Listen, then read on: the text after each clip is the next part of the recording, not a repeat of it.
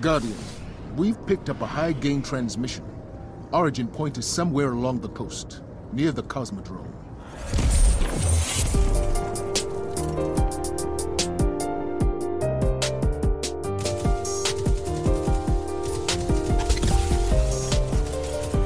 Alrighty, good people.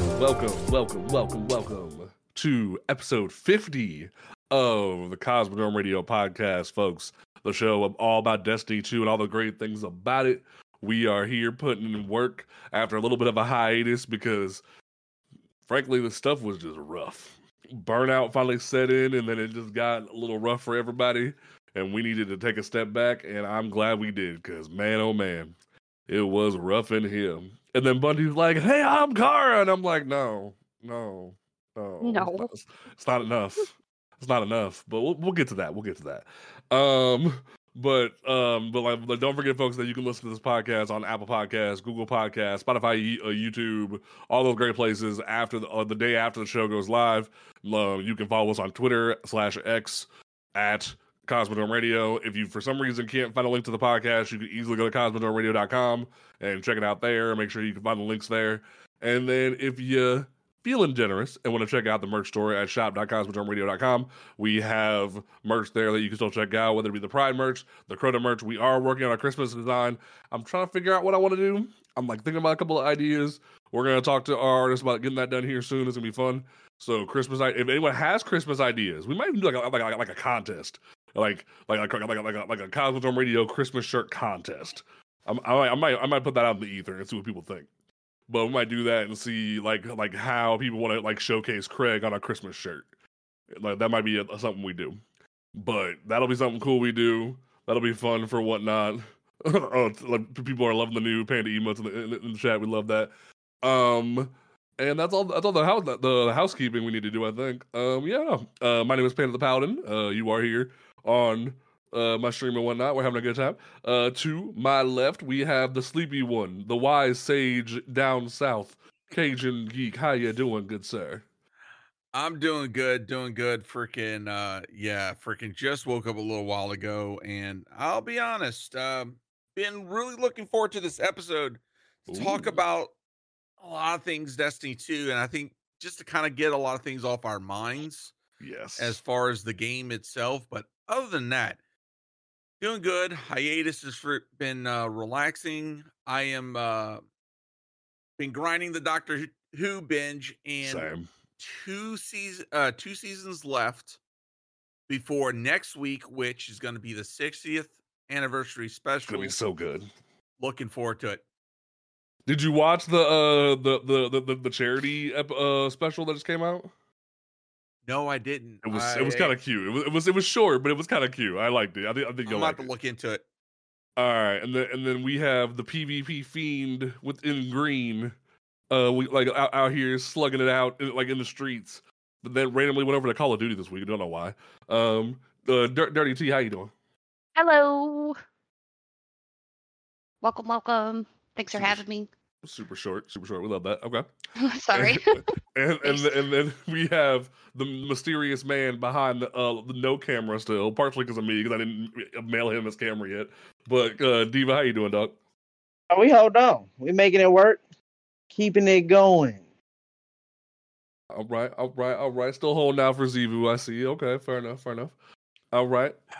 Let's get So let's go ahead and dive into this nonsense. So yes, it has been a minute. There has been a lot of crazy stuff going on when it comes to the game, and Bungie decided to drop a few things on us when it comes to next season and whatnot. Not only did last week we get the final cutscene reveal after the last Embaru engine came out, that and honestly, they didn't even really give anybody any time to breathe. It was like, hey, yo, the first person found it. And then they're like, Season of the Wish. And it's like, what? Huh? Didn't even give anyone time to breathe. It was immediately up on Twitter. No hesitation. Right. It was like, look, you could have at least spoilered that fucking tweet somehow. It's like, come on. Didn't even know in the chat. If you were at work, no chance to even figure it out. I woke up at 8:30 and grabbed my phone, started scrolling Twitter, and I was like, "What the fuck?"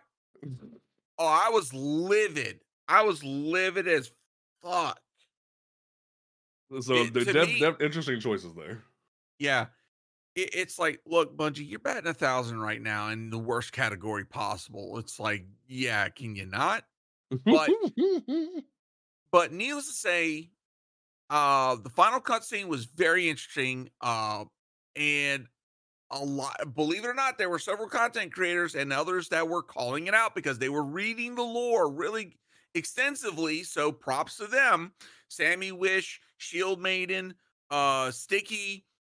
A lot of people saw this one coming. Yeah. And I gotta say, freaking props on the Bungie team for freaking laying out the breadcrumbs about this. But Yeah. not only that, for wrapping up a story that a lot of people in the community did not think that this was gonna wrap up the 15th wish. And Especially here it because like they is. took the triumph for it out of the game during Right. Forsaken, and they're like, oh no, it's just a bug. Don't worry about it. It's just a bug. And they're like, nah, 15th wish. It's like, well, all right, cool. And this is me, and this is one of those few conspiracy theory things that I do have about Destiny 2.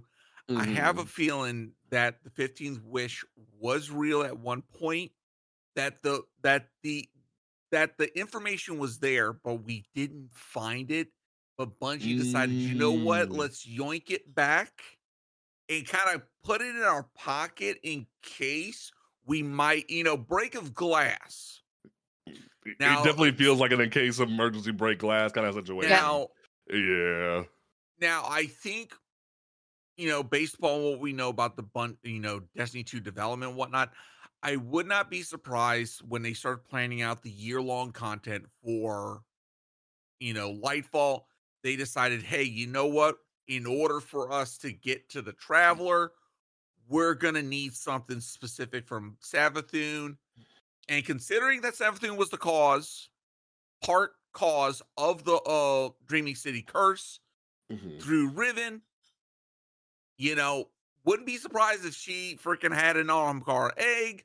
Lo and behold, the emergency break of glass situation. So, but like I said, I give props to Bungie for tying up that freaking storyline all these years later. Yeah, it's very interesting. We'll have to see how it goes.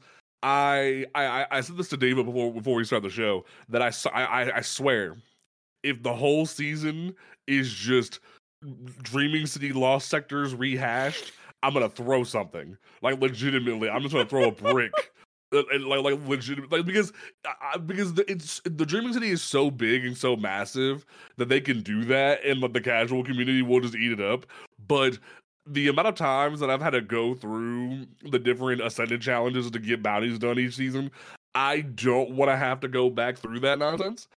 So I'm praying to God that Bungie just goes, hey yo, this is fine. Let's make some new stuff and have a good time.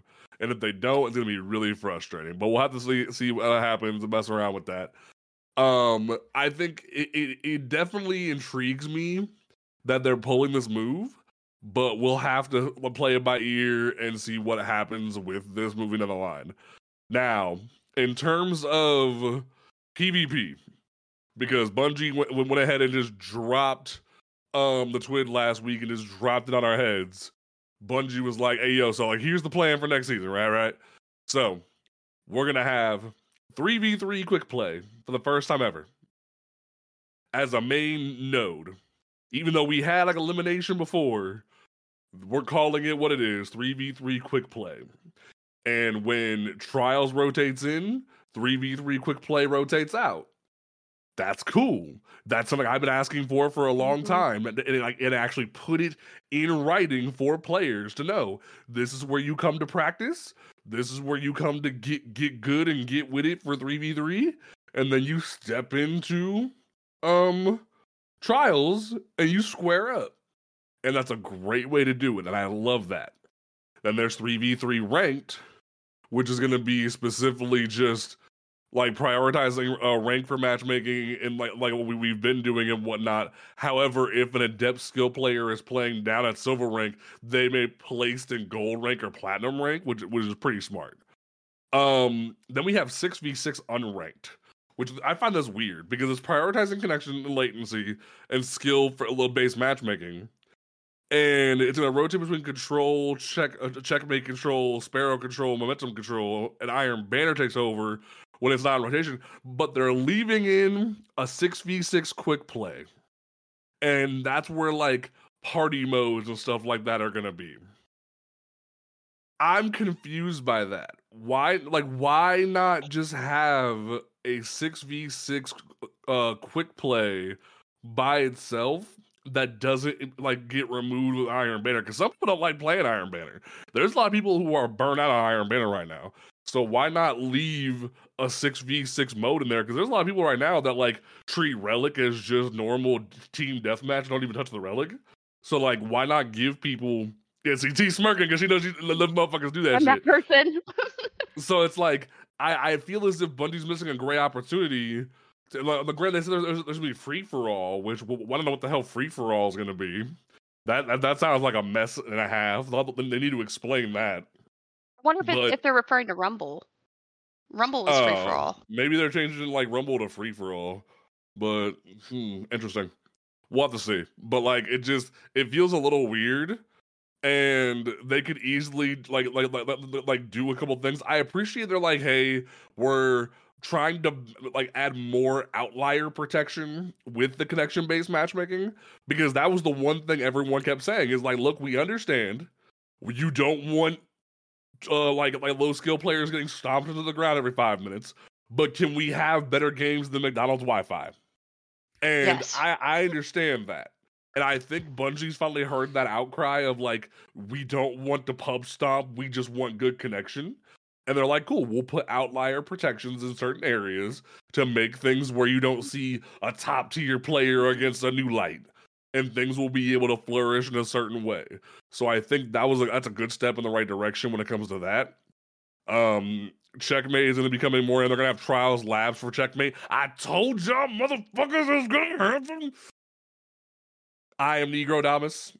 I am all wise. I told you. No one wanted to believe me. I knew it. I knew it. Beautiful. Isn't that funny? I never said you were going to be wrong, but I definitely said that when it was going to be received, if it's received well by the community, that they were going to push it. Mm-hmm. It's just funny. It's just funny that I was right. Checkmate has been received well by the community. You're right. And this is part of that evolution, right? Yeah. It's just funny that I was right. You want to be right over there, man? I like being right sometimes. It's fun. It feels good. It feels good. Understanding. No, I'm just fucking with you. Yeah. Now here's the one thing that I'm worried about. Bungie took the glitch thing from this season where they had sparrows in control, and they're making it a mode. And I'm like, Bungie, that could get real bad if there's just exploding vehicle assets everywhere on the board. Why not just give people Sparrow League racing and be done with it? Like you're pretty much just putting the writing on the wall that what people want is Sparrow League racing. Like, just give them that and be done with it. I don't know. That's what I feel about that. That's just my 2 cents, because it just feels weird. And they are gonna be working on like map spawning like fixes in the future. So that's good, because I know, especially for trials, map spawn issues have been horrendous, especially for Dominion, the Dominion mode specifically with capture points, where like you'll spawn on a really small ass map, but like the capture point is like right next to you, and there's just like, well, here I am, and it just grenades. Yep. So it just it definitely looks a little messed up. And then in terms like, so like I think that the big issue when it comes to like PvP right now is that Bungie needs to make a decision if they're gonna lean hardcore into Checkmate and just tell people that, and not leave people with bated breath. If you're gonna lean into Checkmate as to being the future of Destiny PvP, say that. And not just leave people, especially casual players, thinking that normal control is going to be the way it is right now. because that's gonna do people really dirty in the future. Is that they wake up one day and checkmate control is the standard. So I think beyond just Twids, Bungie needs to make more of an effort to communicate that to the public, rather than them just waking up to that. If that makes sense. Makes sense. Yeah, it does. I mean, like, oh, sorry, Diva, you go ahead. No, go ahead. But it makes sense because people that, played like Destiny 1 PvP, they didn't have the opportunity to ability spam like we do now. Mm-hmm. Like, it is awful. Like, all you have to do is just, like, I get hit with a scatter grenade and I'm like one shot with a hand cannon done. And I'm like, that's not fun, man. Like, it's just a bunch of abilities, Yeah, it'd be like that. So it'll be interesting to see what comes up with that. I'm hoping that this is good in the future and actually leads to better change with it. Num said in chat, why not have more variety? We had big team battle and SWAT, Halo 2, bring back AV8. Oh god, I don't know if Bungie's servers can handle AV8. Oh god. I think with agreed. I think with the way that Bungie's servers are structured right now, there's no way that they'd be able to pull off 8v8. I think 12 is like the max with what they've got. Because we really handle 12-man raids. I don't know if we can get past like 16 players in a lobby. But so I definitely have to keep an eye on that. I am really excited though, because next season's ritual weapon is going to be the first time we've seen a caster frame sword in a hot minute. And because we're seeing this, been a hot minute, right? The last caster frame we had was the Trials caster frame, and after that we saw like because we had Temptation's Hook, then we had the Trials version, and then nothing else. And then now we're finally getting the return of this. What we called Chivalric Fire will be the first Void caster frame. Yeah, it'll be the first Void one because Temptations was Arc, Trials was Solar, and this will be Void. So this will be the first. It'll have repulsor brace and destabilizing rounds attached to it. I smell ad clear potential. Oh yes, this might be the first time a ritual weapon might be actually really good in terms of content in a hot minute. Like, you about to see me cooking with this bad boy. Like, I'm gonna be blowing everything up, so that'll be fun time. Make sure, folks, that you know that for Trials, Immortal and Astral Horizon are leaving the loot pool in 2 weeks. So if you haven't gotten a good Immortal or a Astral Horizon, get it. I think similar to previous seasons, they'll stay in the legacy focusing, but in terms of everything else, like weekly adept chances, they won't be available anymore. In the new category, we're seeing the first ever Strand Trace Rifle Legendary being put into Trials, which I don't know if I like that. I think that's a misstep because every other Trace Rifle has been accessible to the player base outside of a PvP setting. So I'm kind of questioning Bungie's choice there to put it in a PvP setting rather than making it accessible to the public. I don't know how I feel about that. I'm excited for it, but I don't know how I feel about it. I'm gonna jump in. Go for it. On this one little part because I'm right there with you. That Trace Rifle being a Trials weapon. Look, I suffered enough as it was just to go get a freaking standard copy of freaking Immortal, in which has been sitting in my fucking vault ever since. Yep. I've used it a few times in PvP, right?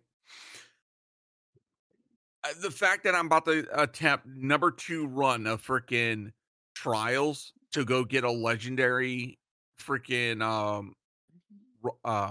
Strand Trace Rifle, God fucking help me. Right. God fucking help me, because I guarantee you I will still never to this day see the freaking lighthouse. See, you have a mission now. Carry him to the lighthouse. Oh God, I choke. Not with this matchmaking. They need to fix this matchmaking. So fun fact. I have never in D1 and D2 ever seen the freaking lighthouse. However, I have helped others get to the freaking lighthouse.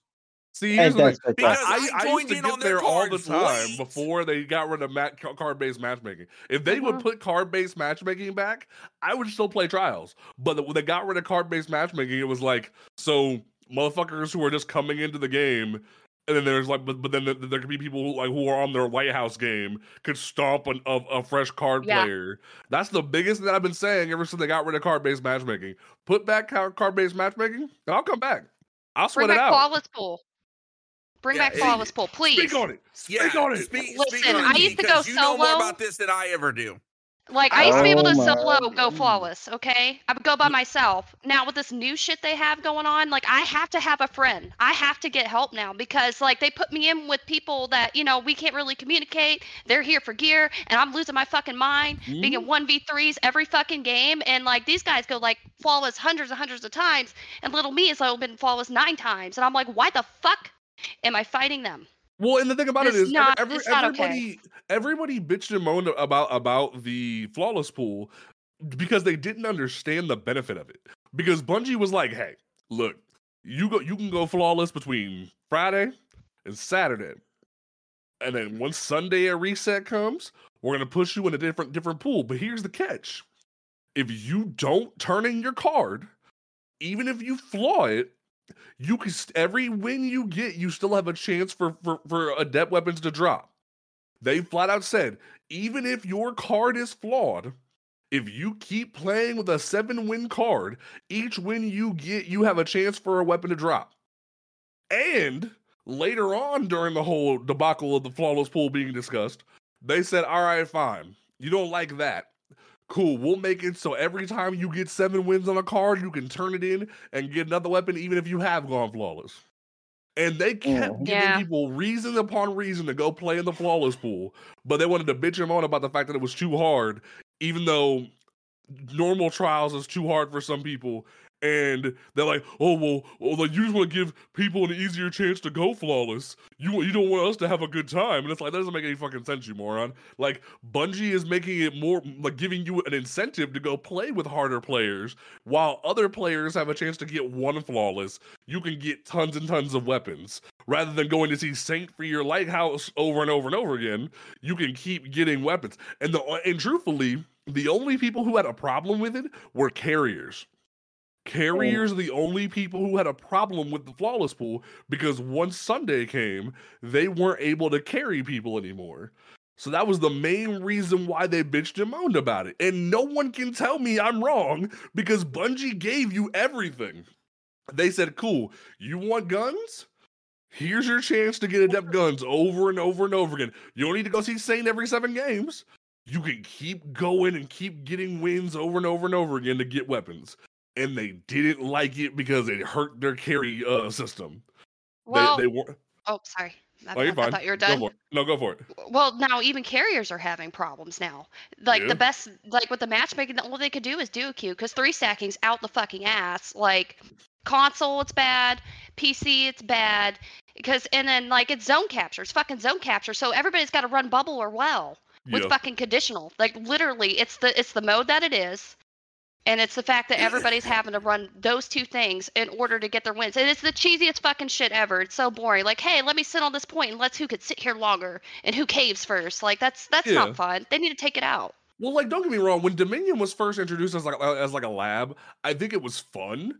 But I think the issue was Bungie didn't. They not only did they turn other supers timers up to make it so Bubble and Well were the only ones that could get there first, because they turned up Thunder Crash from being like a 5-minute to a 6-7 minute because people complained about Thunder Crash. They turned up Blade Barrage so Blade Barrage couldn't be a counter. They turned up Nova Bomb so Nova Bomb couldn't be a counter. And it was like, why not put these other supers closer to Bubble and Well so they can be counters and make for more dynamic play? And it's not have to use a crazy busted ass raid exotic. And now everyone's saying, let's nerf conditional finality. Why? Conditional finality is one reason why it's a great gun. Conditional finality is falling victim to the thing that I've been saying for a long time. When players lose to something, instead of learning how to play around it, they just call for a nerf. Yep. So that they don't have to deal with it. Speak on it. But that's what it is. Like, oh, sorry, Diva. Like that's just kind of how it works for a lot of players. A lot of players in the game right now, I don't genuinely think too much about how things are going to affect them down the line. Like when people were calling for the Flawless Pool to be taken away, I was like, a lot of you just think that the only reason why you can't go flawless multiple times a week is because the flawless pool. Mhm. But what you don't realize is the flawless pool is what's allowing you to get where you are. Now that it's Exactly. gone, they're like, hold up. The It amount of wasn't times supposed I to would be sit like down this. with people and explain how the flawless pool works, they would go, "Why don't we enjoy that?" I'm like, exactly, because it gave people so many chances to get loot, and then Because they're it like, helps "We the don't like little this guy. because it hurts because not only does it help the little guy, but it gives you a chance to go play and get more loot. Everybody won, but you didn't like that everybody won, and it was stupid." So dumb. If everybody gets the loot, then why is the loot special? Why, like, if everybody has some of the loot, then I'm not special for having it, and I can't have Oh my that. god. Like, It's that's sad, but it's what a true. lot of That's people the said. stupid part about it. Oh, it's the way you said it. I'm sorry. And then for Iron Banner, the Dark Decider auto rifle's leaving and Ghidorah's axe is leaving. R.I.P. Ghidorah's axe. Such a niche slug shotgun that no one appreciates anymore. It's so beautiful. It's such a great gun. Everybody needs a chaperone though. I know, but like Ghidorah's axe is slept on. It's so like because everyone got excited about Matador, but like it takes skill to use Ghidorah's axe. Like Ghidorah's axe and the Trials slug shotguns, both of them are beautiful, and no one appreciates them anymore. It makes me sad. But we are getting a new lethal abundance strand high impact auto rifle. And, Oh man. And Reese Walker's coming back. But here's why I'm confused. Reese Walker is still accessible in the game right now during Iron Banner through legacy focusing. Why not bring something back like Criminal's Dagger or like something else that would be worth people's time instead of just going, hey, Reese Walker's moving, or like copy and pasting from one pool to the other. Like, why not bring back Criminal's Dagger? Because they were bringing back a good chunk of different weapons. They brought back the one pulse rifle and a couple other things. Why not bring back more old Iron Banner weapons instead of bringing back like one that's already accessible in the game? It feels weirdly out of pocket to me. Well, and then I also forgot to say, Eye of Soul is coming back for Trials, but Yes. it has a different foundry on it, which I find interesting. So I'm wondering, it's staying kinetic, but I'm wondering if they're going to change the roles on it. That'll be interesting to see what happens with that. That was my first sniper rifle. Same. It's so beautiful. I Mine's still use stacked. that shit. I use that with Drang. And then similar to what I just said about Reese Walker, Buzzard and I love Bungie thinks they funny. They said that they put the fan favorite Swarm machine gun. Motherfucker gives a shit about Swarm. Get that shit out of here. No one cares about Swarm. Yo, hold up. Don't be talking shit about Swarm. They finally updated the freaking perk pool. They gave it freaking target lock, and I'm gonna tell you now, I finally got rid of my Vorpal roll of freaking Swarm. Mhm. That target lock on that freaking slow fire, heavy hitting machine gun, it do be crispy. And guess what? It's freaking great for freaking just single shot, pop. Song Love of it. Your Youth is better though. It really guess is. what? I haven't got any fucking red borders on the goddamn machine gun, so All right. anyways, you're stepping on my toes because you're talking about freaking PvE. All right. And then the Undercurrent Arc Wave Frame Breach Grenade Launcher is coming to the game. Bungie is doing a really good thing here. I love it. I love it because now they're challenging the status quo of other legendary weapons, ergo forbearance. It's about time that forbearance has had some challenge, especially from the accessibility standpoint. Exactly. But the question is, can it rival forbearance? Yes. Can it equal forbearance, or can it exceed it forbearance? This is going to be the interesting thing because, yes, while you can go for the adept version through GMs, just doing the regular Nightfall will be great for grinding like casual players. Right. Now, the thing that then, and we talked about this, and I think Deva could probably chime in as well. When it comes to this grenade launcher, it's going to boil down to the perk pool, because that's one thing that makes Forbearance so good, is that the meta version of Forbearance is Envious Assassin and Chain Reaction. Chain Reaction, Ambitious Assassin, but yeah. Ambitious Assassin, sorry.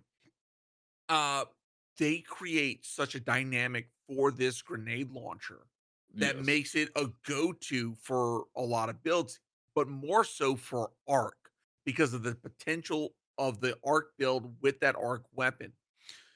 So it's going to be very interesting to see what kind of perk pools or if it's going to grant it the same perk pool. Now, my Well, like question is, yeah.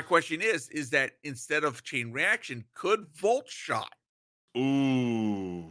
be the Ooh. better perk for a grenade launcher? Man, and Numbs in chat saying nope, it's gonna be C plus at best. The reason why I don't think Bungie will let it be C plus is because they've seen the contention it's been for a lot of people for people to go into VOW and find LFGs for VOW to get forbearance.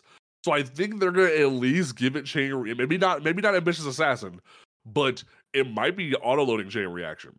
It might be a better than forbearance. They might give it auto loading chain reaction. It'll be even more busted. You'll see people chase That's that. the only way that It will thing be is better. going to even remotely be better Yes. than forbearance is if it gets auto loading. But if you do that, then ultimately you've effectively power crept forbearance. They don't want that. They want competition. So Exactly. don't think they're gonna do that. So it'll be interesting to see what happens with that. I have so many weird feelings about this. Like, no, speak on it.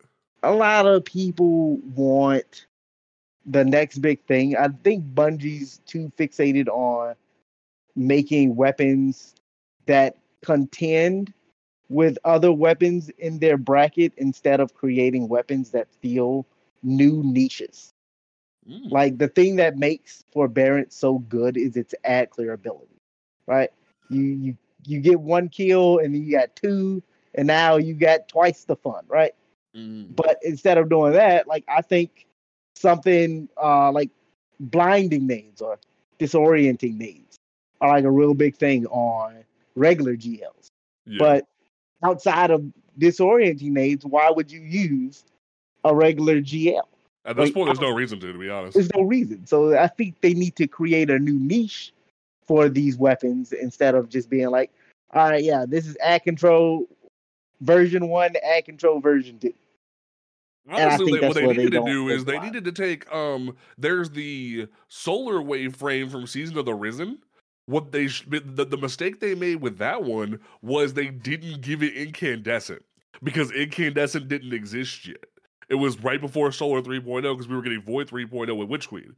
We didn't have incandescent yet. What they need to do is give us a solar wave frame with incandescent. Stuff's gonna pop off.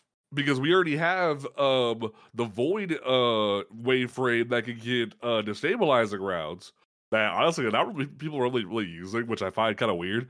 Granted, it's because it's a world drop, so it's a pain in the ass to get.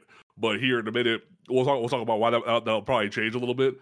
But in terms of solar, if they made it a solar wave frame with incandescent, sky high, my guy, it'd be amazing.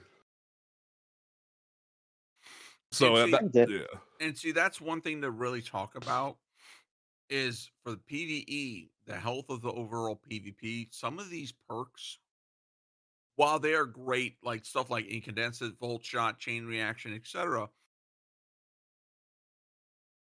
it's a question of like I'm starting to wonder if the perk pool is starting to make some of these legendary weapons on par to things such as exotics. This is what we saw before with Recluse, with Mountaintop, and now the weapons. And it almost feels like some of these legendaries are creeping up to the exotic level. Ooh, yeah. And now it's starting to affect. There's so many things affecting the overall PvE difficulty as it is. And now it's like I'm starting to see like so many little things over time. The builds are getting crazier. The stuff that people coming up with, great. I'm all for builds, don't get me wrong.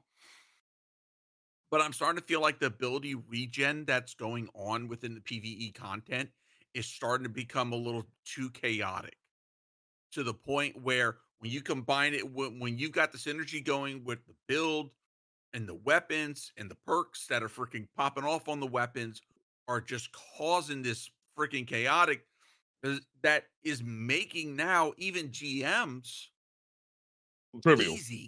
trivial. We've got a problem. We've Yeah. got an insane power creep going on right now to where GMs that are supposed to require some skill to complete, it's not taking skill. Yeah. Yes, you have to have a little bit of game knowledge of that GM, of what not to do, of not where to stand. But once you get that, spam your nades, spam your freaking shots, and win. Yeah. Now You want to know? I'll take that a step further, okay. All right. or in a different direction. I'm gonna swing that pendulum the opposite way, right? Okay. While I agree with what you said, a lot of this stuff is becoming trivial because of like the tools that we have as guardians, right? But the other side of that is a lot of the content isn't truthfully challenging, right? Bungie's pigeonholed themselves into the opposite version of what GMs used to be, where everything used to be like bullet sponges and like if you get touched, you're dead. It was if you didn't have Ursa Furiosa, it was gone, son. You were done. But now we've played under that, and we've been playing under the idea of don't get hit for so long now that the idea of like surviving under the pressure of I can't take too many different shots or I can't absorb damage has just become the norm for Guardians now. So we are so used to that that's just bog standard. So when we have GMs that don't have challenging mechanics, like I tell you right now, that fucking moon battleground heist on the moon where you had to go and fucking take tribute to the different fountains, one after the other. That was difficult, but it was difficult not because you were fighting against enemies that were just so powerful. It was how are we going to survive and get all this tribute to where it needs to go? And that is the level of content Bungie needs to be putting out. Not just, hey, don't get hit, but hey, you got to solve puzzles. You got to actually do stuff. Not just go to shooting gallery, kill a bunch of enemies, wait for a timer to start and go down, kill a boss. It needs to be dynamic. Exactly. And that there is I why will say, freaking Lightblade overall as a GM, that's a freaking, that to me should be a goal. Well, because things like pre-power crept Glassway and pre-power crept the tribute battle from Season of the Chosen, and I forget what the GM's called. And Proving Grounds. Proving Grounds. So pre-power creep Proving Grounds, pre power creep Glassway, and now sort of getting power crept Lightblade. Those should be the standard of what a GM should be. I think the strike that came out with Lightfall, the one of the Vex network, kind of fell flat. It kind of fell flat in terms like the fucking the Vexcalibur mission on Legend was harder than that GM. So like in terms of difficulty, they need to step that up a little bit back up to where it used to be.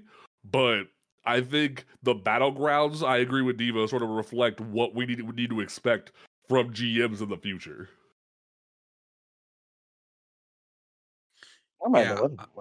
Legit. I mean, and that to me is a bit of concern when it comes to Destiny 2, is that the overall difficulty, and Deva, we've also talked about this before, and we were having a discussion yesterday about this.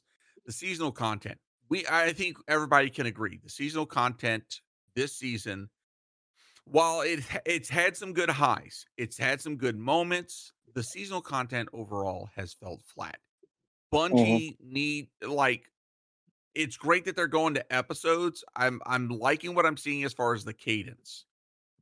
But my concern is their delivery, and that's been the big key. I've said before that, especially considering the fact that in their TWID, and I think it was the that response, quote unquote, the TWID of that blog post after the whole layoff thing, where they stated that they want the Final Shape to be the equivalent or meet the standard of Forsaken. We're about to dive into that, chat, because there's a lot to unpack with that statement right there. But here's the thing. They haven't delivered anything close to Forsaken in a freaking long ass time. And for them to come out now and backtrack and say, oh, well, this is what we're aiming for. Where was this before? You know, some of us gave y'all a lot of grace because y'all were trying to do things different. Okay, cool. Do things different. But you fell fucking flat. Yeah. And now, when you realize that people aren't enjoying what you're doing, instead of coming out, acknowledging that, changing things up. And yes, we understand. Some of us that use critical thinking understand that some of these changes take time. Yeah. In order for that to happen, the executives, and I'm calling out Bungie management, was for you to lay off people. How did you think your player base was going to fucking respond? The end is here. We're gone. And now, the fact that freaking you're claiming, oh, after we lay off people, oh, we're going to meet the Forsaken level content with Final Shape. Do you even know what that means, Bungie? Do you even know what that means? That means that means the destination needs to be as big as Dreaming City. That means your content rollout can't just stop with the release. That means you need to have bangers in your pocket like Menagerie, like Black Armory, like Drifter level content stacked up and ready to roll out the door. That like there is something to do in people's like feeds every week besides just GM and dungeon rotations. There needs to be new, fresh, engaging shit in people's hands. Otherwise, they're not gonna enjoy it the same way you think they will. That's why people loved Forsaken, because there was new dynamic shit to do every week. Right. And let's break this down. So for a lot of players that may not have been around for Forsaken, this is it. I went through and I did the research to make sure that what I'm about to say is freaking is about as accurate as possible. Forsaken launch. This is what you got. All right. 2 world locations. We had the Reef, and then we had, I missed the Reef. We had the Reef, and then we had Dreamy City. And Dreamy City, to this day, is still the biggest destination out of all the locations, right? We had 5 strikes, 5 brand new strikes in that expansion. We got the Last Wish raid, which is still, to this day, one of the biggest raids in Destiny 2 in the current sandbox. Shattered Throne Dungeon, the first dungeon, all right? We got 8 lost sectors. I know for a lot of people, they're like, lost sectors, what does that count? Believe me, it does. It's still content, ladies and gentlemen. 4 PvP maps. 4 PvP maps. Now, yes, Final Shape is going to be coming with a Crucible map pack because Bungie finally acknowledged that, hey, yeah, we've not been delivering on that aspect. No shit. 4 Gambit matches, or 4 Gambit maps. Sorry. 4 Gambit. I remember maps. Gambit. It used to be great. Yeah. Pepperidge Farm remembers. 9 different supers. Yep. Okay. And we got a new race, the Scorn race. When was the last time we got a race, bro? Exactly. Where's that, man? Where's Moth People? Can we get Moth People in here, man? Like something new, dynamic. And then let's look at the seasonal content. Okay, we had 3 seasons, 3, not 4, 3. But look at what they packed. All right, we got 2 raids, Scourge of the Past and Crown of Sorrows. Mhm. 2 from the ground built up original raids. We got Gambit Prime in 1 season dedicated to Gambit. Mhm. Gambit Prime, and it brought so much to the table. Okay? The Black Armory. Oh, It brought the miss forges. I miss It it. brought a unique way of storytelling and expanding the universe. And then in 1 season, we got the Menagerie. Now, me and Deva also had a conversation about that one, and we've got different opinions about it.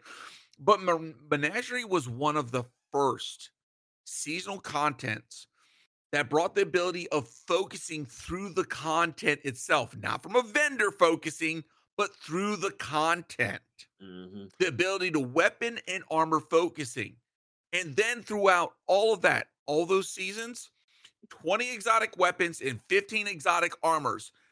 Forsaken has the most exotics per Ever. capita out of all the other freaking DLC. So Mhm. with all that being laid out, what do we need Final Shape to be? What does Final Shape need to do in order to meet that criteria out of everything we just talked about? And for the second chat, tormentors are not a new race. Tormentors are the equivalent of like a champion, similar to how we had the Lucid Hive. Lucid Hive and tormentors fall in the category of like champions. They're not a new race. They're an add-on. Yeah. I had even said for a long time that the pyramids needed to be filled with like little rolks or something similar to like actually show the witness had an army. Then they're like, "Hey, Callus gave him an army," and it's like, no, that's cheating. But we have the Taken. No. With the Scorn. No. Like we need a dedicated race to the darkness that isn't just recycled puppets. Damn it. We need something new. In terms of the argument for the future, I very much am of the opinion that for Final Shape to be a success, there needs to be like straight up, they need to pack in like pre-package in like the first episode of the season. Fucking Red War, Curse of Osiris, and Warmind get slid back into the game, whether it be as missions or as somehow playable in the Legends tab. Slide them back in. Because people need something to chew on besides just the same content we've been doing. There can't just be random seasonal activity 50,000 along with a weekly rotation of story content. You can't do it again. You need to bring back old content along with new content and make it fresh. That's what they need to do. Like the amount of like investment they could do by bringing back those old destinations like Mercury and Venus and whatnot, they could do great things with that. Same in terms of like the game itself. The new supers need to be dynamic and not game breaking, because that's the big issue we have right now, where like warlocks are all excited about their new spam, but if it ain't better than well, y'all ain't doing shit. Same thing with Titans. We're finally getting a new like one shot super, but it doesn't really do much after the fact other than let you pick up an axe.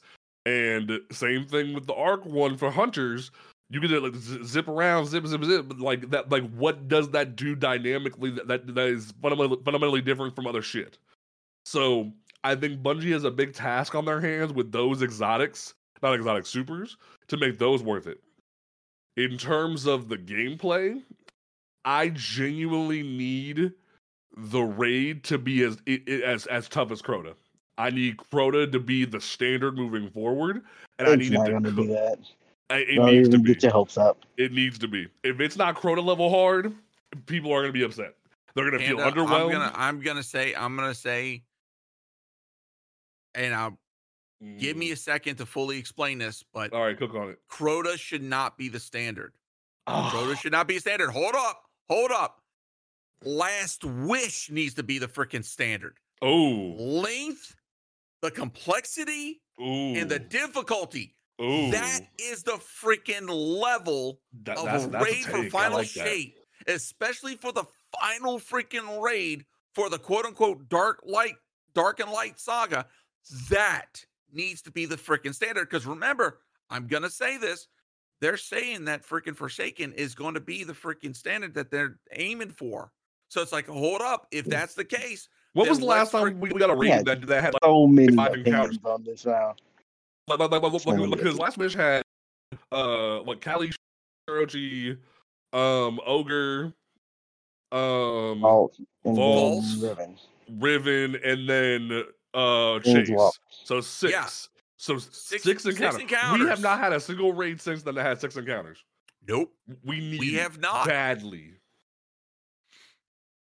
I will say though, a little pushback on that. Okay. The amount of people that have not experienced that entire raid is Staggering. staggering, to say the Oh least. yeah. Like, I can only name 3 to 4 people who've actually done Riven legit, and I have, am it's not painful. one of them. I have. It's painful. And I am not one of them. It is. Don't get me wrong. So, I like, still as haven't much done. as I still haven't done Riven legit, but I freaking watched it, and it's like, it's that- gorgeous to watch. I feel like it's a Oh, it really is. fantastic, like, encounter.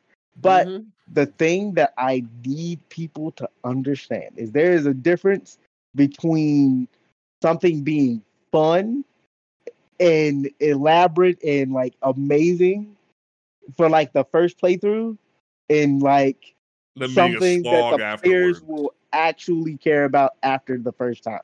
Right. Like, as much as I understand people wanting these elaborate and amazingly crafted like encounters that are like really well thought out, the thing I know is going to happen, and I'll bet my bottom dollar twice to Tuesday, is that it's the second that it like the next week rolls over, people are going to start breaking it and looking for ways to shorten it so that they can make the loot grind as efficient as possible.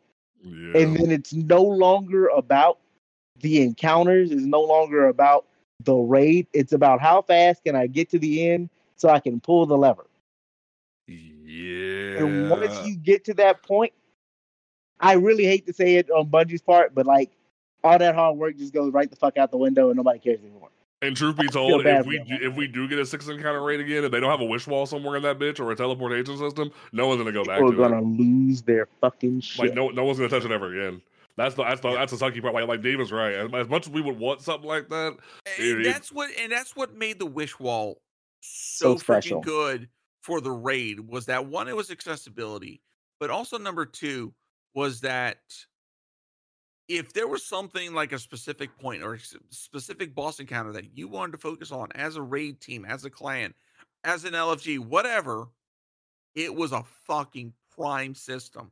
You didn't have to worry about checkpoints or checkpoints as far as like hop into someone's raid, grab the checkpoint, and leave. No, you could go to hit up the wish wall and boom. you're But back not at only that, the wish wall allowed for other unique customization options within the raid. it. Drifter. Drifter. You wanted a different voice throughout the raid? Wish wall. You want to do your flawless run? Wish wall. So many different things that was very fundamental and amazing Yeah. for the raid itself, outside of like, oh, we've got all these encounters. To me, that was the level of raid creativity that Bungie needs to hit again and needs to hit for Final Shape. Yeah, pretty much. I think that they need to go back to like Destiny 1 days where they actually got people excited to do things. Like Speak back, on you it. know, with the Taken King DLC, when he met orcs for the first time, it was so fucking theatrical. And in the music, everything, the doors opening, they need to make shit like that again, because what they're doing is they're over delivering, and we have expectations now, and then now they're not meeting them, so everybody's pissed. And that's what's been happening. Like the last couple DLCs, like let's talk about Lightfall. Like holy shit, like that was awful. I hated that. She makes a good point. Yeah. That's another good thing. Like I want to bring up is genuinely I don't think a lot of players understand what truthfully what they want. Like, and this kind of goes back to what Cajun was saying earlier, like with like some of the seasons that people played with like Menagerie. People remember Menagerie as like this amazing like seasonal event, but it's not the thing that they remember. It's more so they remember the new thing that they got, and they attribute that new thing to the entire season. I don't agree. I don't agree with that because a lot of people agreed with Season of the Plunders activity being the first time we got close to Menagerie level dynamic, where it was like you went in one room one time, this changed here, vice versa, different. People missed that dynamic of Menagerie and the loot. That was the biggest. I've said before. The biggest issue with Bungie right now, the problem this season, the same problem they had with Season of the Plunder, is they're really good at making some bomb ass activity, but then they shit the bed on loot. You gotta bring the loot and you gotta bring the activity and put them together like butt cheeks and make the shit. If you don't do it, no one's gonna like it. And because that's why everyone was super excited when Season of the Haunted came back, because you had Callous Mini Tool, you had Drag, you had all this stuff back from Menagerie that cooked. And that's what made Menagerie special, was you had top tier weapons and top tier armor in an activity that was top tier. Bungie needs to bring that back. Look at the hand cannon, Austringer. Yeah. It was freaking, even back then, it was one of the freaking top tier prime freaking PvP weapons that you could get from a PvE encounter. And if you happen to get that right perk combination, you were chef kiss freaking in PvP, because it was crisp, it was clean, and it hit. And it felt good. But every genuinely, weapon in Menagerie felt freaking amazing. Yeah. Even just outside of the perk pool, you know, if you got a bad roll, it still kind of felt good. But when you got the God roll, it was that freaking so good. And that's that feeling. That's that feeling that a lot of people want. The problem is, and we've talked about this before, the freaking crafting system has kind of ruined a little bit of that. Crafting was a mistake. But it was not. It was. Here's the thing. Bungie even recognized that when you have a perk pool and attachment combinations as extensive as some of these weapons have, the chances of getting that God roll is fundamentally incredibly hard. So it's either they got to reduce the perk pool in order to increase the chances, or come up with a crafting system. Now, do I think that they made the crafting system a little bit too easy? Yes. Yeah. I think they could have extended out the grind a little bit. Number one. Number two, get rid of enhanced perks. Yes. Get rid of them. Yes. Get rid of them. Agreed. Masterworking a weapon should be the reason you masterwork a weapon should be enhanced stats, and it should be for orb generation. That should be it. Through crafting, you should not be getting enhanced perks. The only thing I can think of, the way that they're doing adept weapons for raids, that should be getting the way that they're trying to do the adept weapons now. That should be the only way you get enhanced perks, through an adept weapon. Yes, agreed. I've even said for the longest time that, like, if you really want a crafting system, fine, but raid weapons should have never been craftable. Like fundamentally, like, because it made adept weapons not worth it.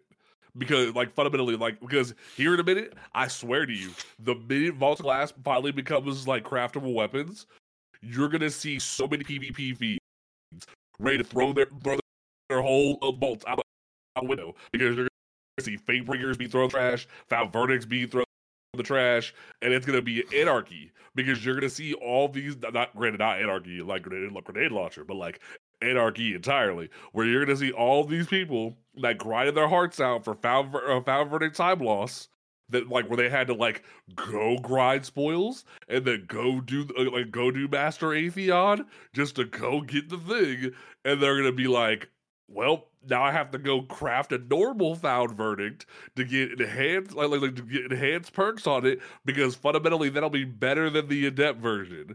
And you can't even walk back and go grab your adept and put that enhanced on there, because you need to go get a new adept to put enhanced on it. And I swear that if you really want crafting to simplify it for casual players, fine. But making raid weapons craftable was the worst thing you could possibly do to the game, because it made raids feel not worth it. To me, it feels like they should have made the pattern for raid weapons longer. Maybe It should have 10. been. Yeah, this is something we've talked about before. I don't think it should have been 5. I think it should have been 10, because it took me about 26 runs, and I got all the red borders done for Ron. I haven't stepped into Ron since then. If anything, it was to help Sherpa somebody, which I don't Yep. mind doing. I don't mind doing, because aesthetically, I love the way that freaking Ron looks. It's a fucking amazing. But here's the My thing, and favorite this is raid. something that both me and Devo agree with. If the rewards for doing content is not there is a fundamental problem. Yeah. Okay. And if you have no reason to step into X content because you've achieved all the loot, ergo the god rolls, or you've got all the crafted weapons, then you've got a problem. There's Yep. no incentive to go back into that content. And now Bungie has now made content that's short spanned. That shouldn't be the case. There should be long span rewards for doing such content. He right. Yeah, And but there's also another this is- side to that. Is if the Yeah, rewards Bungie- are the Bungie only sh- thing that matter, then Bungie will just create firebomb weapons and put them into like lackluster content that isn't fun at all, and people will drop the fucking like drop rate of what the perk combinations people want on it to like boost people's engagement and length of time playing it, and then shepherd that off as content. And that's just as bad as the former. And see, I'm right there with you. There should be a balance, because if they're shipping lackluster content with high tier rewards, that's a fucking failure on Bungie. If they're Yeah. shipping high tier content with lackluster rewards, looking at you, Altar Summoning, because I'll be Yeah. honest, this season, Altar Summoning has been one of the best seasonal contents that we've gotten in a while. But that loot is ass. The loot is ass. It needs to be better. Okay, once you got past the freaking red border grind, there's then absolutely think about it, no there's reason no- to go back in, except for maybe getting cards if you haven't gotten it. But even then, it's like, why go back in? Right, and Give like no me a one's asking for like a reason. recluse. No one's asking for recluse or mountaintop back. Unless No. you're crazy, unless you're crazy. But like the weapons themselves, like, and Bungie's even kind of said it before, where like they need to make sure that like seasonal weapons are like mid to upper tier in terms of like power level, and then raid weapons should be where you go to get your bangers. But if the season weapons are ass, there's no reason to mess with them. Look at things like season of Seraph in the season of the Haunted, where you have weapons like everyone's tripping at Zur right now because Zur has a decent path of least resistance. We saw with last season with Overload Trace Rifles, Path of Least Resistance was one of the best things people could use, and they didn't want to use Cold Heart because it was a legendary ARC Trace Rifle that was accessible to the player base if you played the content. But then people who weren't around for Season of the Seraph felt like they got left out in the cold, and then Bungie's like, fine, we'll put in the rotator, but no one's even doing that. So Bungie's like, hey, cool, here's this at Zur because you won't go play the fucking content.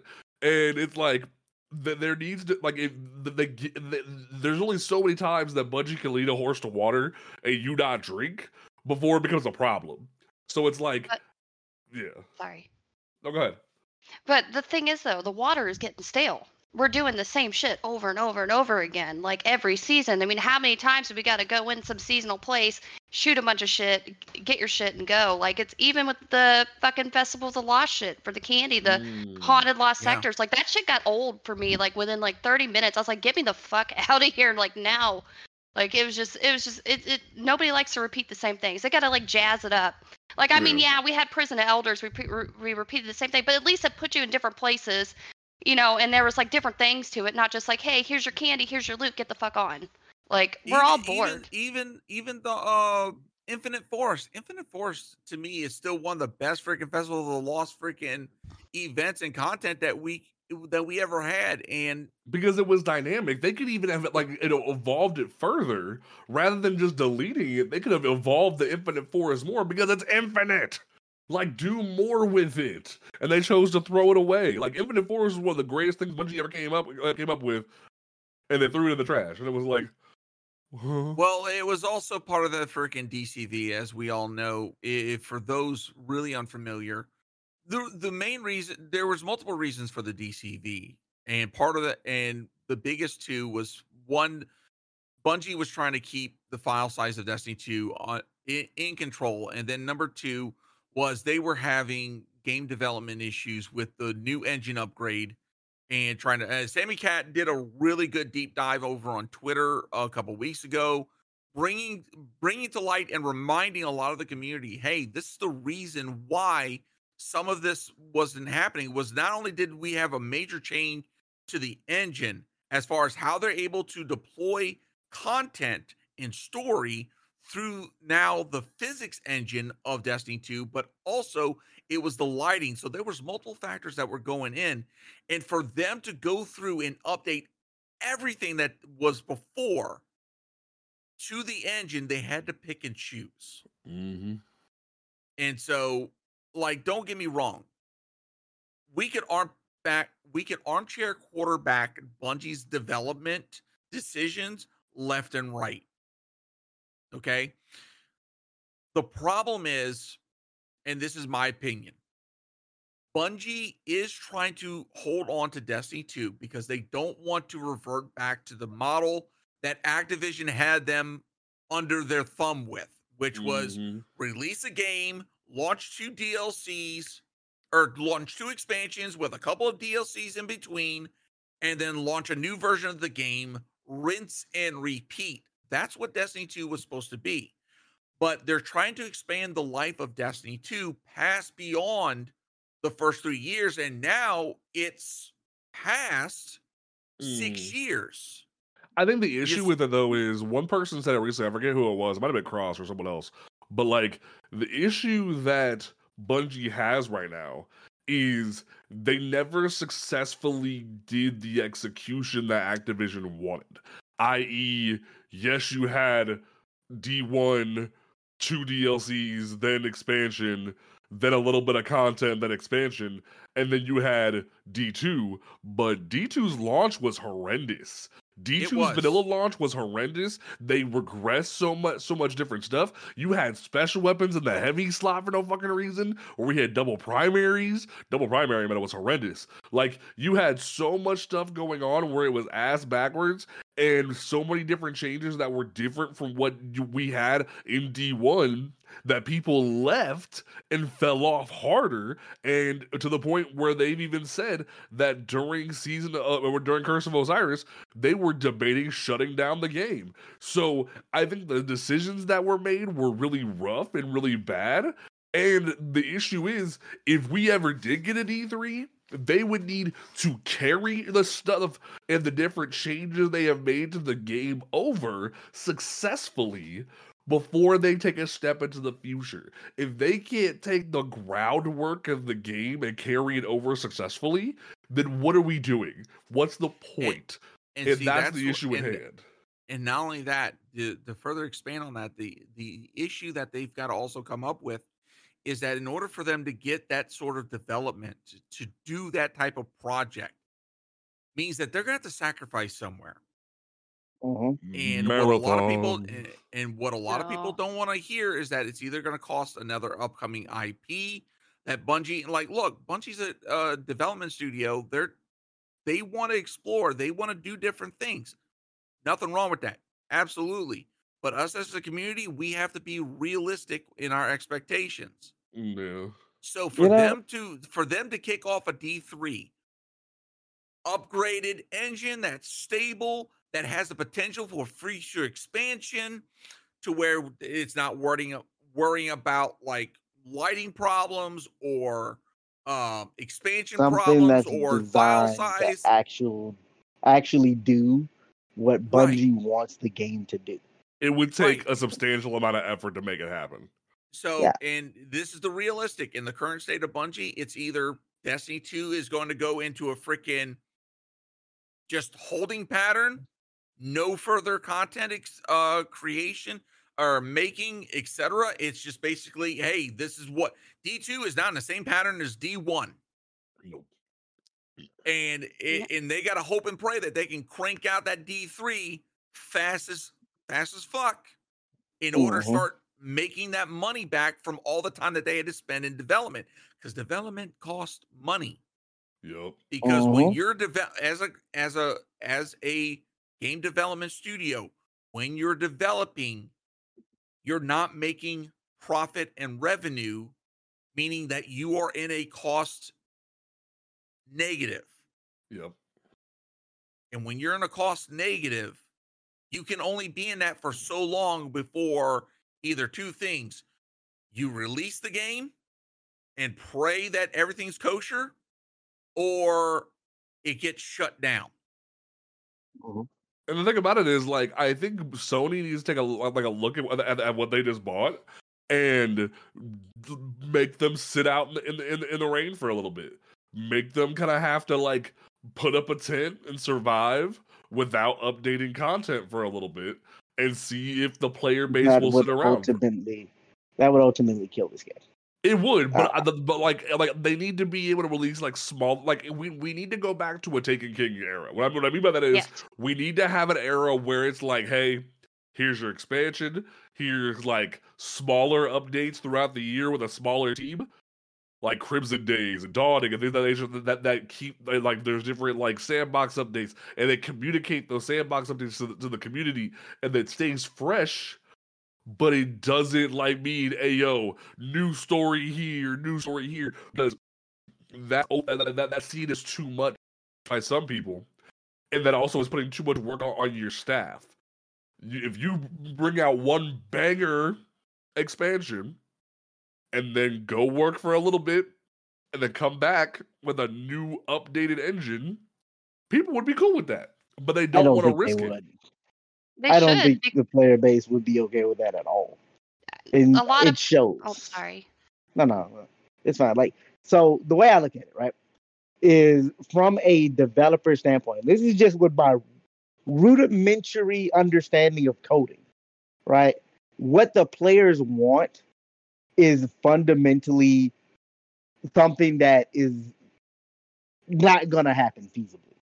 Like the Destiny 2 players want something that is absolutely like a paradox of itself. We don't want to lose anything. We don't want to lose our vault again. We don't want to lose access to the content that we've had over the years. We don't want to lose the like general like increments of new drip-fed content. But we also don't want Bungie to work on other projects that would give them the time to actually build things. Genuinely, I'm not mad at Bungie for wanting to go off and make Marathon, but it seems to me like a lot of the community is genuinely upset that Destiny is no longer Bungie's like sole focus, right? And because of that, a lot of people are trying to punish Bungie for it. I don't see. Okay, I see what you're saying.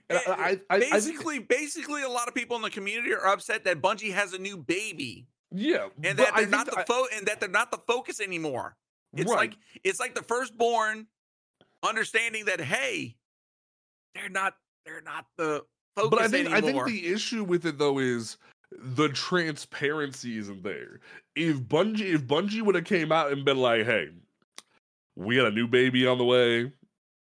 We're gonna need you to step up and handle your own business and cook your own food on the microwave every once in a while, and like get your own PJs out and handle your own business for a little bit.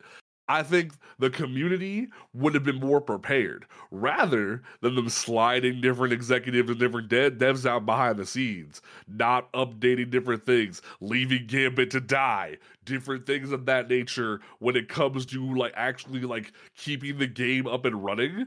If the community would have been told, or if there wasn't evidence of like abandonment, and there would have been communication of like, hey, So we have other priorities. We're gonna do this, and this to keep y'all occupied while we do this. I think there would be less upset because the conversation isn't, oh, Bungie is making multiple games. That's cool. It's Bungie obviously is abandoning us for this other thing. And that's the issue. Bungie isn't actually communicating with their player base. And that's the issue. I'm going to agree with you to an extent. Okay. So yes, there definitely should be some communication, but two things. One, every game studio understands that from a PR standpoint, if they announce something too early, it's going to fall flat. True. Especially if it shuts down or they've got to cancel development. That's until it reaches a certain point. They, as game studio, especially now in this day and age, they can't announce it because if they do, that's going to be negative PR. That's going to look bad on them as a studio and then their publisher. And then last but not least, if anything's been learned from this whole layoff debacle, is that there's been a lot of misconception about people as far as the devs and Destiny 2 and Marathon. There were devs that moved over to Marathon, but one thing that came out of this whole Bungie layoff that we finally got some answers on was that this was actually the devs' decisions. This wasn't Bungie saying, "Oh, no, Bungie management saying, hey, we need to focus on the new baby, so we want our best and brightest." No, these were some seasoned individuals that were like, "Hey, I'm bored of Destiny and making Destiny 2 content. I want to do something different." Because at the end of the day, both game development is both a very technical savvy freaking field, but it's also an artistic field. So you can only craft so many freaking pots and pans and whatnot until you want to do something different. Like right, and we've had that conversation before on stream where if you was tired of your shit, that's fine. Obviously, don't be unhappy in the environment you're doing, but you should have been prepping another motherfucker behind you to pick up your job when you left. And they haven't done that bad. And that's the issue people have. And that's one thing that we'll never know because that's more of the internal workings of Bungie, aka the corporate freaking thing. Yeah. If Bungie nurtured that type of environment to where there is that freaking to where there is that type of like turnover and handover of information and such, then that's cool on them. But if Bungie's allowing the devs to drop the ball and not mentor or bring up to speed their new counterparts, then yeah, that's a fuck up on Bungie leadership, hands down. Well, because go ahead, G. Well, so just about to say, yeah, you said that, everybody thinks Bungie's abandoning Destiny. It's not that. It's the fact that, things are pretty broken right now. Like, I don't know if you've played Iron Banner this week, but literally I was getting the glitch to where I couldn't re-queue. Like, you stay in the queue for all the evaluating players or whatever. Yep. It would constantly freeze and I'd have to change character. I did like 3 matches and I just fucking turned my computer off. I just hit the power button. I was like, I'm fucking done. Like, that's why we're mad. Is because there's shit's simple broke. things. There's simple issues like that. There's the matchmaking issues. There's like basic fundamental like issues with environments. There's just like simple stuff that has been forgone. And it's been like, oh, sorry. Oh, no, go ahead. It's been like this for at least like 3 weeks plus now. And it's like they're not fixing it. That's why I've been saying pissed. it for ages that Xur giving people garbage rolls of things and Banshee having next to nothing warranted for people is a problem, and like no one's acknowledging it. Like Xur giving garbage rolls to casual players and not making things worth it for old players is crap. Like there should be like things to do in this game on a decent rotation, not just hey, the same strikes, the same crucible, the same gambit. Like the Pat, minute right there. I'm gonna the hold you. Stick a pin in that, Panda. what's There a bit is I will 100% the reason why I say if they were to say like, "Well, stop working on this for 2 years to develop Destiny 3, and we're just gonna leave it in a stable state," is the reason why this game would not survive. But Well, go the thing ahead. about it is that they haven't left it. That's what we're trying to say, Diva. Is that the game is not in a stable state. That's the issue. Is Bungie has tried to put out a set of content that isn't stable. That's the issue at hand. Like strikes still have issues that there's not good loot in the strikes. There's like the same like rotation of Crucible that there's issues with. That they're having to go back now and fix with Checkmate. Like they abandoned Gambit. The game isn't in a hey we can put a pin in it, leave it to survive on its own for a little bit state. It's not in a D1 Age of Triumph state where D1 still has players. D1 still has people that enjoy D1 because they left it in a survivable state. D2 is not in a survivable state. If D2 was left in a survivable state, people would be like, fine, do what you want. We don't care. But like, the problem is D2 is not in a survivable state. And the joke was just made in chat of, gee, I wonder who can fix these problems. Because they just fired him. It doesn't make any sense. It's weird that they did this. And they're like, oh, they overprojected like, what was it, 46%? And it's like, 45. how did you make these over projections when you've already nickel and dimed your player base as much as you have? People, there was an expose made by a YouTuber that got national attention about how bad your monetization practices are, but you want more money? And the thing about it is, like, I know people are like I know chat's saying that like, oh, like the game industry is suffering like industry wide. The issue isn't just like it is an industry issue.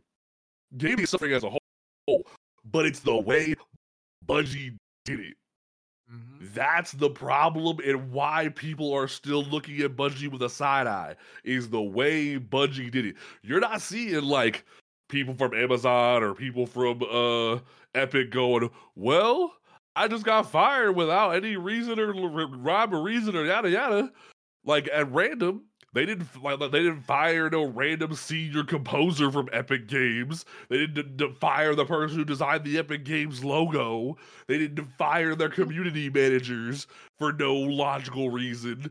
Like it wasn't a random scatter shot and a random like Monday afternoon with stock option issues the way it was with Bungie. That's the issue, is that like there's legitimate problems with the game right now.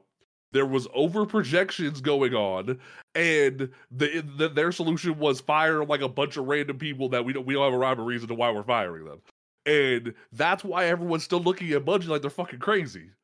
Versus Epic, or there was another game studio that just fired like 100 other people today. Like no, it wasn't a game studio. It was a gaming conglomerate, right? Called like Embracer Group. They laid off 900 people across multiple studios. But to make this a more informed and nuanced, this is the thing. While this year has been great for gaming overall, so many great games have come out, single player games, a couple of good multiplayers.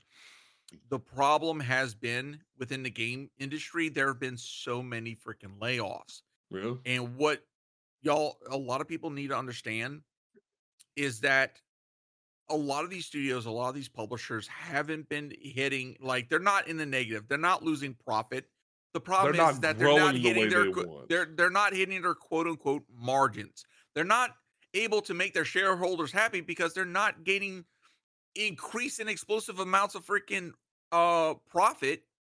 And because of that, they're like, oh, we're gonna freaking shit can a whole bunch of people. It doesn't make any fucking sense. And Embracer Group as a whole, this year has been has made a shitstorm. Mhm. The freaking the studio behind, I think it was behind Time Splitters. Yep. They shuttered them. They just celebrated their 30th anniversary. Shuttered the studio.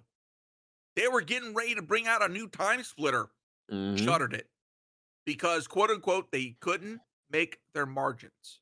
And now they just laid off another 900. And here's the thing. It's like, okay, why, if you're not in a financial loss, why in the living hell are you laying off all these employees? Exactly. And like the thing is, no one's bitching about like them or Epic or Vice or Amazon Game Studio, like Chad said. They're looking at Bungie with a side eye around it. Like, hell, people are laughing at Activision right now because Activision's making a fool out of themselves with Call of Duty right now. But that's only a topic right this second. People are still looking at Sony and looking at Bungie like, what are you doing wrong? You fired 100 people out of pocket. You're not communicating with your player base the way you used to. You're not announcing your delay that everyone knows that, like, it's been already leaked that you're delaying your main game franchise and putting people on a 7-month delay. You're acting like it's not existent. And everyone's sitting here waiting for you to announce this, and you're still signing off the past 2 twids with the Destiny 2 dev team. And it's looking real suspect versus the rest of the industry, which is just operating like the rest of the industry. And that's the problem. Everyone's side-eyeing you like, what's going on? Why are you looking stupid? Versus like everyone else who's just moving on. And I hate make you saying have to defend Bungie like this, man. Oh my god. Oh snap. Yeah. Oh snap. So here we go. A lot of that is really just people holding Bungie to I'm not saying unrealistic standard, because the standard is relatively bare minimum. Okay. But a lot of people are looking at Bungie as like Clark Kent. Clark Kent, how did you let this building be destroyed while you were fighting Darkseid? I know that you stopped Darkseid and saved the planet, but our city got destroyed, Superman. How'd you let that happen? Like, genuinely, I'm not gonna sit here and tell you that Bungie at the like corporate head level, management level, is good or redeemable in this situation. But a lot of what Bungie does, Bungie's transparency and Bungie's like communication with the like community is a privilege. And True. people are treating it as if it is a requirement. Like Bungie Valid. has to tell us when things happen. Like a lot of the stuff that's happening is like legitimately stuff that they might have a plan to fix. They might be working behind the scenes and they just need to take some time and whittle it out and work it out on their own. But a lot of players are like, I am entitled to know the goings-ons about everything that happens here. I will take it a step further. A lot of players feel like they're entitled to Bungie's time and energy, and the devs' time and energy. And like legit, when they don't get that, they take that as a personal slight instead of understanding Bungie is just as much a business as every other studio out there. And now a lot of players and content creators are learning that firsthand. Like, it is what it is. As much as I would My like response to Bungie- that is What? because we've had that discussion before. The problem and the difference between like other studios and whatnot is that other studios have taken cues from Bungie. Look what just happened this past week with the Game Award nominations, where Bungie even looked stupider because Jeff Keighley went on a couple other studios and Destiny 2. And it was like for best gaming community. Best community support. Best community support. And Leanna on Twitter laughed and outratioed the fucking tweet. And I was like, wow. And that tells you the problem right there. Because they set the standard for the industry to follow where they're still even being mentioned on the board post getting rid of their community support team. Bungie set the standard, and chat just said like the nominations were submitted in August, but my point still stands. The standard was set.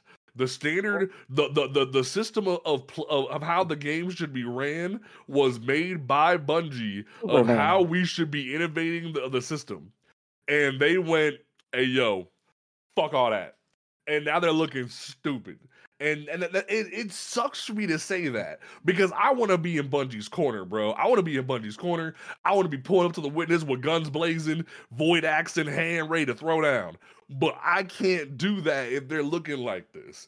And that's why do you think everyone's returning their pre-orders, dog? Like legit. People are returning their pre-orders. Yeah. And this isn't me Oh, yeah. defending them, but it's mostly because of the questionability of like the life of the game, which is another reason why I say if this game takes 2 years off to make another game, it's not going to survive. But I understand a lot of the grievances with the community. Genuinely, I really do. Like, we've had many fucking like different discourse over this year alone of players voicing their dissatisfaction with the way that things are being handled. Most definitely. And a lot of that discourse came with the reaction of just stop spending your money. Stop giving Bungie your money and they'll fix it. Right? Because Bungie wants your money. And as long as they get your money, they won't actively make the changes required to like do the things that we want them to do. Right. A lot of players were like, if they just taking our money and putting it toward Marathon, why should I give them my money? All very fair and very rational like grievances. And I 100% understand. But that mentality of just bleed Bungie until they listen has come back to backfire in people's face. A lot of people wanted heads to roll, but now that the heads are rolling and the heads aren't the ones that they wanted to roll aren't the ones going, a lot of people are just looking around with like fucking Psyduck face. They're like, what the fuck? Well, see, that's the thing. A couple of years ago, pre-pandemic, voting with your wallet was one of the best ways to freaking get a studio's attention. Point blank and honest. Well done. But the problem is now post-pandemic, companies wisened up. They're like, oh, well, freaking, if we're not in our numbers, we're going to lay people off. And they're going to lay off the people that you're kind of like external, that are not, employee critical to the operations. So, which is why we saw a lot of the forward-facing members of the freaking Destiny 2 team get freaking axed. Now, yes, we did send a message to freaking Bungie management. The problem is that Bungie management's like, okay, bet. And they did the one thing that we didn't want. Yeah. Okay. And now the player base, and I'm going to say this, the player base is fucking equally right to be upset, pissed off. At the same time, is that this now brings a more nuanced conversation. Okay. Yes, you are absolutely within your right. You are absolutely within your right to vote with your wallet. And you are valid to do so. But it's a lot more difficult and nuanced now.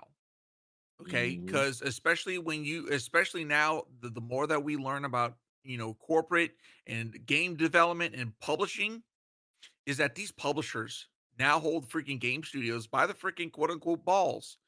And when the money is not generating and it's not coming in, regardless of whatever the reason is, they want their money.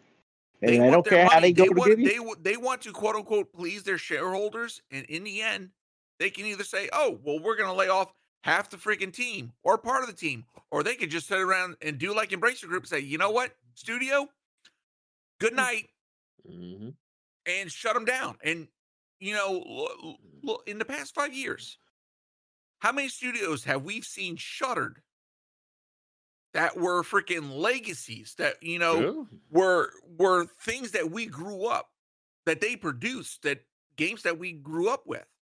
And now we'll never see what potential that they could bring out. Right.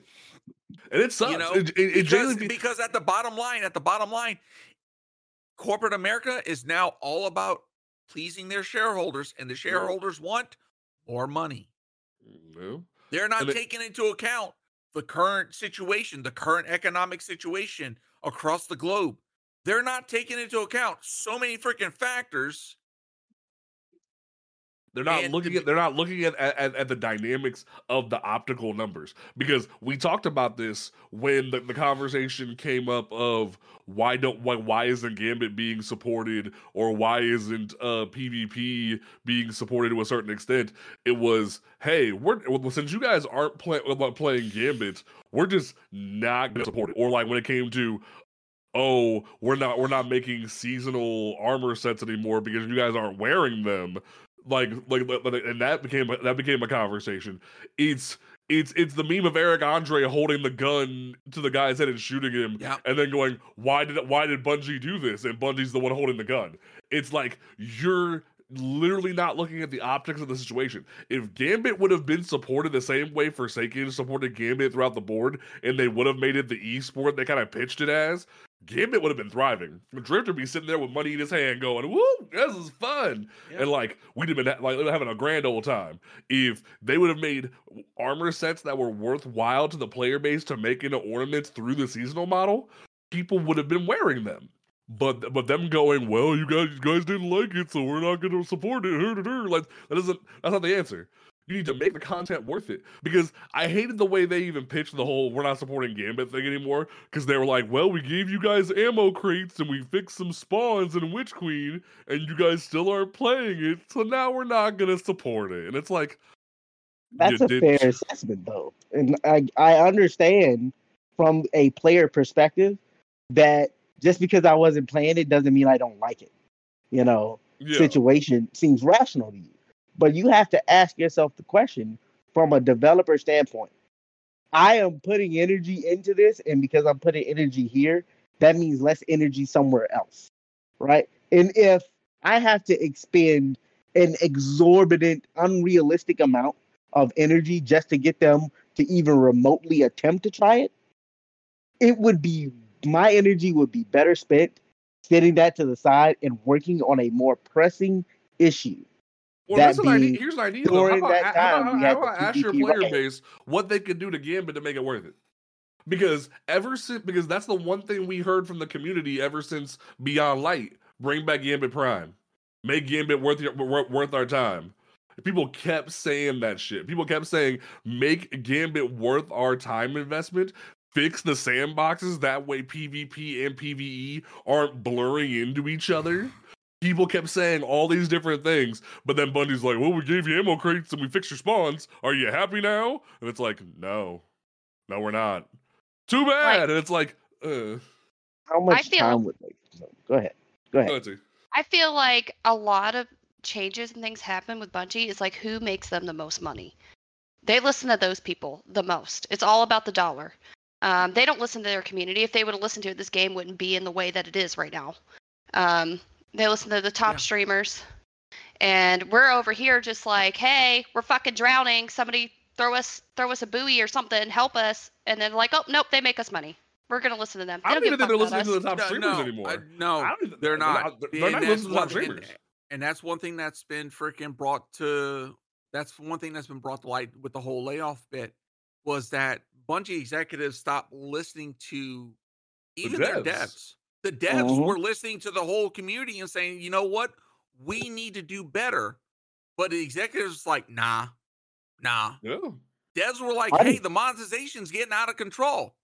Execs, nah. That's really what happened. We know better. Our research knows better. We want to milk and dime the community. Look where that got you, Bungie. It doesn't make a lick of sense. So, 100%. I agree.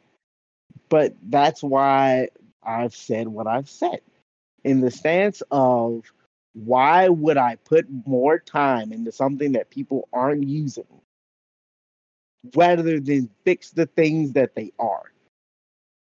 I would like if I'm on the battlefield as a soldier and I know I have a better chance of saving this person more so than that person, I'm gonna save this person. But see, I like that you said that, Mr. Military Man, because I'm gonna use a Major Pain reference because you want to do that rather than what you're saying. Bungie's taking the Major Pain approach, where it's like, let me give you some more pain to take your mind off that pain. Where they're neglecting one area here, they're neglecting a thing over here. They're not performing the way they used to. It's an amalgamation. It's not just, oh, Gambit's left to the side. That's the only problem we're dealing with. It's added on to the equation of, oh, the GDC conference where they expose why they're not over delivering anymore. The Gambit issues, the PvP issues, and why PvP feels abandoned now to the point when everyone's like, hey, where's the PvP team? And they have to go, hey, we're gonna give you a dedicated PvP team now. And it's like, did we not have one before? Exactly. And it's like, it's an amalgamation of issues. That's why I said before that like the game isn't in a state where they can leave it and let it ride. There's an amalgamation of issues that Bungie needs to address before they can even be like, hey yo, this area is faltering, let's go ahead and throw it to the side. It's, your whole ship is burning, we need to fix the whole damn ship. And that's the issue at hand here. It's like the one episode, I'll make a Doctor Who reference. It's like the Titanic episode of Doctor Who where the whole damn ship's about to blow up, and they can't even fix one part of it. Like, it's that. And that's the issue at hand here. I think... Yeah. Oh, I'm sorry. You weren't finished. My apologies. No, go ahead. I love Destiny. This is a game that I've played consistently since like 2014. And I think that, you know, at this point, whatever they say, I take it with a grain of salt. I believe it when I see it. You know, whatever happens is going to happen. I'm no longer exerting more effort. Maybe it'll change one day. Maybe it'll get better. Maybe not. You know, we don't know. We just have to, you know, wait and see. But I hope it does. Maybe. But in term, but we're gonna go ahead and do wrap up because we definitely a little bit over time. Diva, I know, like you are the contrarian that we love. How do you want to lead the people leading into next week before the season 23? Oh dear, is it that time already? Yeah, because I don't even know if we're doing an episode next week because of Black Friday, so I don't know if we are doing an episode next week or not. We'll have to talk about it. I got to work next weekend in the worst fucking schedule. Period. So yeah, we might just go into next season and let it ride. So how do you feel about like going into season 23? What do you want to lead the people with until season 23 comes? Okay, guys, I'm gonna leave you guys with this. Remember that keeping a mild mindset in this situation is absolutely the best play. Is Bungie gonna make it the best? Probably not. But we in the Destiny community have a problem of this negative feedback loop.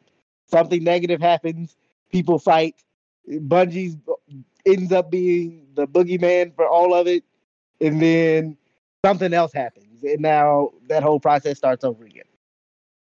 Just let it be what it is.